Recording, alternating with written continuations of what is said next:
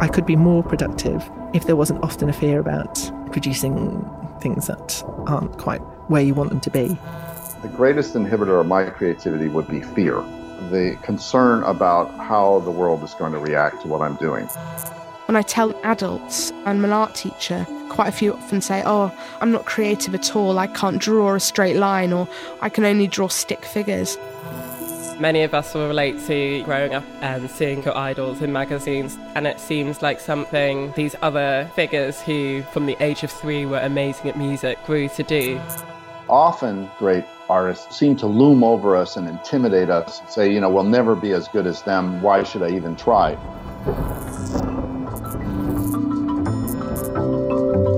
Does creative inspiration come out of nowhere like a bolt of lightning, or do you need to be born with special gifts? Someone like Pablo Picasso, perhaps. Picasso made thousands of drawings, paintings, sculptures, prints and ceramics throughout his life, and he made it look easy. Most of us can't identify with creativity on that scale, so where does inspiration come from, and how can we get some for ourselves? I'm Samuel Shelton Robinson, and in this podcast, I'll talk to artists, musicians and writers to pick apart some of the myths about creativity, especially those that circulate around Picasso. Here's curator Akim Borhut-Hume. One of the things which I find so absolutely extraordinary about Picasso is that he almost cannot help himself to make art. It feels a little bit like whatever happens in his life, he needs to turn the experience into an artwork in order to begin to understand it.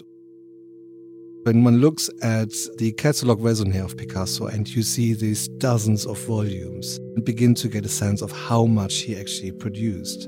This clearly was a way of making art which wasn't necessarily geared at only producing individual masterpieces or thinking where they would be exhibited or who they could be sold to. It was a way of living, of being in the world. Creativity doesn't just happen straight away. You need to rework things, and it's not all about drawing and getting everything in perspective. It's really about ideas and how you want to express them. My name's Susanna Powell. I'm a secondary school art teacher at a university technical college. I'm also a practicing artist. Some students have this self-belief that they're not creative, and they look at other students who sit there busying themselves and coming up with all these ideas, and they just think, wow, I wish I was creative. Everybody's got the capacity to be creative, and you've got to find your way in. There's this really curious link between drawing and creativity, which just isn't true. I think it's really about dispelling that myth from the classroom. When they're small and drawing, nothing they do is wrong. If they draw a few squiggles with a couple of dots, that is a sheep. And there's no disputing that that is a sheep because the artist, who's only 4 years old, has said it's a sheep. As they get older, they start becoming aware that actually it doesn't look so much like a sheep, and the sheep doesn't have a mouth, and it's kind of falling over, and I don't know why it's bigger than that ironing board that I've drawn there. They start looking at older children's drawings, and they start to get that vulnerability. Getting students to be comfortable with mistakes, that's saying to them it's okay to be vulnerable and have uncertainty about what you're doing, because once you've gotten to that position, then the exciting bit's going to happen.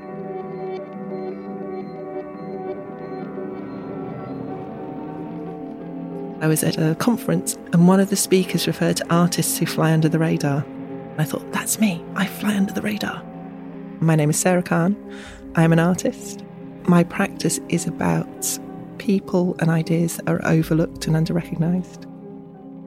I commissioned 8 artists to create artwork in their workplace, and the invitation only went to artists who had jobs for which they weren't employed as artists. And so I was interested in how people eke out time and space to create art when they've got a day job. They were creating artworks in secret. Some of it was underneath tables. Some of it was little QR codes linked to sound pieces. Somebody was in Holloway Prison using the leftover materials from their workshops to create beautiful little sculptures. I like creating things which are slightly secret. I'm interested in retrieving a bit of the power that I feel has been taken away from me just through circumstances of life. Having that little moment of triumph when I think, nobody knows I'm doing this, but I've done it. Just that moment, that is the artwork to me. My name's Angela. I am part of Take Collective, a group of 15 to 25-year-olds. We programme events and festivals for young people over at Tate Britain and Tate Modern. The aim is making sure that all audiences feel reflected within these spaces. And if they don't, I'm looking at innovative ways of making that place where everyone feels welcome. In terms of established artists that the art community reveres as permanent fixture in the way art works, they definitely paved innovative ways that influence and has had an influence on even the current works that we see in young emerging artists. However, the majority of these revered artists, unfortunately, are typically white, typically male, typically not alive. I feel that this reverence sometimes overshadows new and creative ways of art being made and being viewed and being interpreted.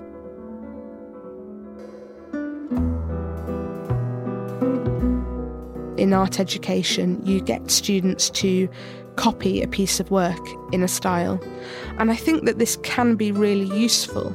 You're learning about how they're applying paint or how to sculpt the clay.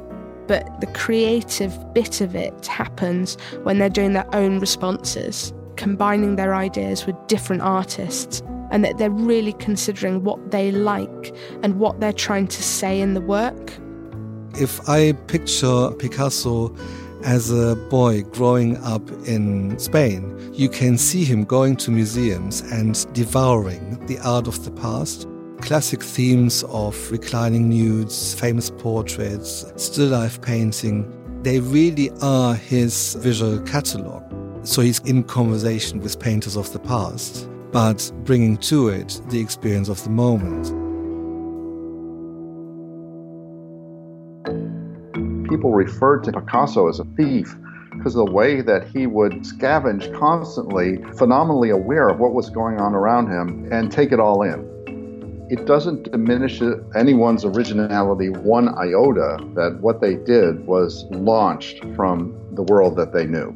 In fact, originality is taking what's familiar to everyone and bringing it to a place no one had ever thought of before. The more you're trying out ideas and seeing certain things fail and learn from those mistakes, the better the progress you're likely to make. I'm Anthony Brandt. I'm a composer. I teach at the Shepherd School of Music at Rice University, and neuroscientist David Eagleman and I have just co-authored the book, The Runaway Species: How Human Creativity Remakes the World. It's a lightning bolt view of inspiration. If you sit under a tree and wait long enough, ideas will just spring into your mind. But actually, you need raw materials to work on. Taking in the world is a very important part of creativity. Creativity is really about working material, whether it's some source that exists around you that you love and you appropriate and you start taking apart and twisting around, or something that you've yourself made that already has that inner DNA in it that you're twisting around and reshaping and so on. I looked at composing and I thought, if I had to come up with a toolkit that would explain all the things I need to be able to do as a composer, what would that be? So I thought, okay, so I need to be able to do a theme in variations. Take some standard thing and refashion it and remodel it. Picasso is a visual arts advocate for that. He has all of those variations on Velázquez and Manet, etc. The second thing I needed to do was be able to deconstruct things. For instance, in the middle portions of a Beethoven symphony, you never hear the full theme, you only hear little bits and pieces of it. And I needed to be able to combine ideas and put them at the same time. In music, counterpoint would be a great example of that. How can I take it apart? How can I create a variation on it that gives you tools for actually working on material? Now the question was, could I apply that to other arts and beyond? I started to feel that I could look at visual art, I could look at sculpture, I could look at dance and describe it in very similar ways. All creativity is based on digesting the world, chewing it up, and putting it together in new ways. One of the most beautiful comparisons I heard recently was somebody comparing Picasso to Miles Davis and saying it's like somebody who continuously plays with his own language and vocabulary and continually reinvents. And in a way, if you are interested in that language, be it painting or music making, Picasso, it's not a figure you can bypass. And then I'll just put the lights on here through these double doors. Okay, so we're entering DIY Space for London. DIY Space for London is a cooperatively run space. Kind of all sorts of things happen here. There's no hierarchy in the structure of who runs it. It's completely run by volunteers. People won't make assumptions about your gender identity, your background, or things that you're interested in. It is about creating a community. I think that's what grabs people and makes them enjoy their first visit. My name is Estella Adieri. I'm a member of DIY Space and a part of the Sound Workers Collective. First Timers is now a yearly festival that's held at DIY Space for London. It's an opportunity for bands to play their first gig. For your band to qualify to take part, you need to have one member who's part of a marginalised community in some ways. A big part of First Timers is the demystification of playing in bands and playing music. We provide vocal workshops, lyric writing workshops. We have big jam sessions where people can try loads of different instruments and we'll all play a song together. Our workshops show people maybe it's a little bit easier than they thought, and even if they do make any mistakes along the way, that it doesn't matter and nobody's going to judge them. We always get a really good crowd. They're always really supportive of every band. If you make a mistake or you need to start again, the audience is only going to cheer harder for you, and they go out of their way to make you feel comfortable on stage. You don't have to be playing crazy guitar solos to be considered worthy of being in a band. Your creative output is valid, no matter what form it takes. There's no upper age limit. I think our eldest participant this year was 64, and she was still rocking.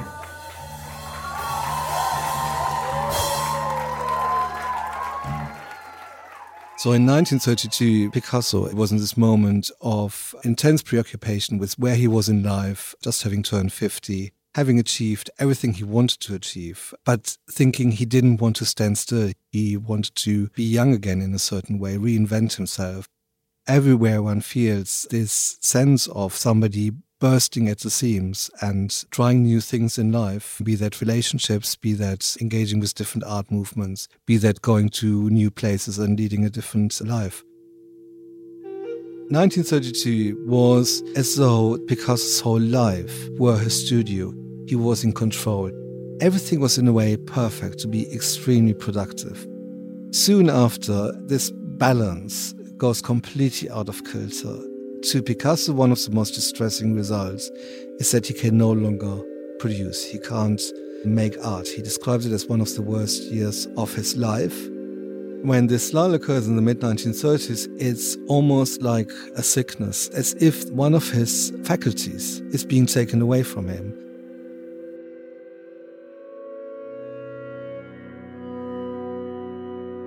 Thinking about creative droughts, it's always environmental.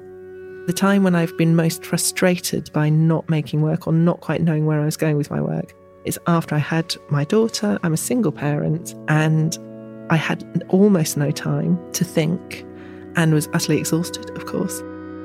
The way I actually really sort of step forward is movement. I go walking, I go cycling.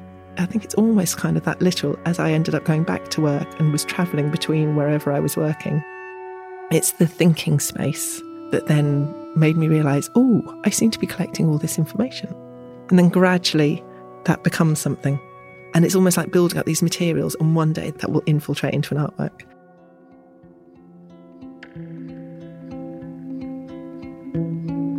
Creative blocks are a lot of time caused by multiple assumptions that are getting in each other's way. You've got 5 things that you're trying to accomplish, but actually they're incompatible with each other. And one of those or more of those assumptions has to go. And so you have to kind of have this very careful introspection to say, what am I trying to do here? And can I spell out the things that I'm trying to put into this work? And are any of those things in conflict? It could have to do with the audience reaction or the emotions you want them to feel versus what you're trying to express. It could have to do with certain formal constraints or aesthetic judgments built into your work that are holding you back from what it is that you really need to say. When I feel in those kind of ruts where I feel very fearful or insecure, I just remind myself that where I really most enjoy living, win, lose, or draw, is on the field of play, rather than just sitting up in the stadium stands watching other people play the game. And that gets me back going.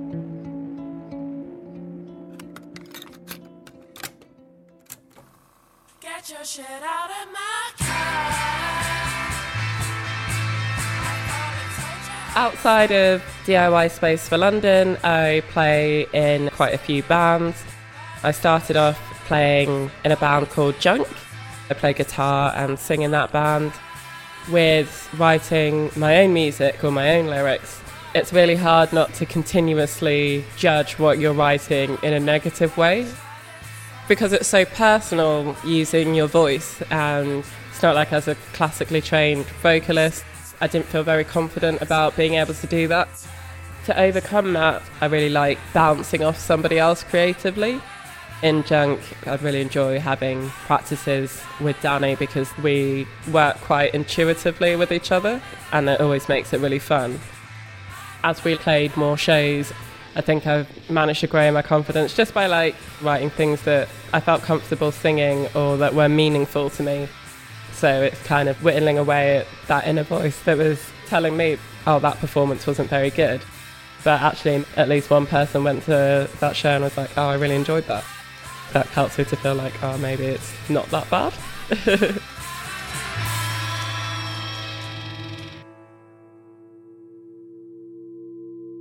Picasso had extraordinary faith that the world was a world of wonders and you could find things if only you paid enough attention, and you would be immensely alive. It's an active open-mindedness, making an effort to be very engaged in the world, in different experiences, and to allow them to have an impact on you.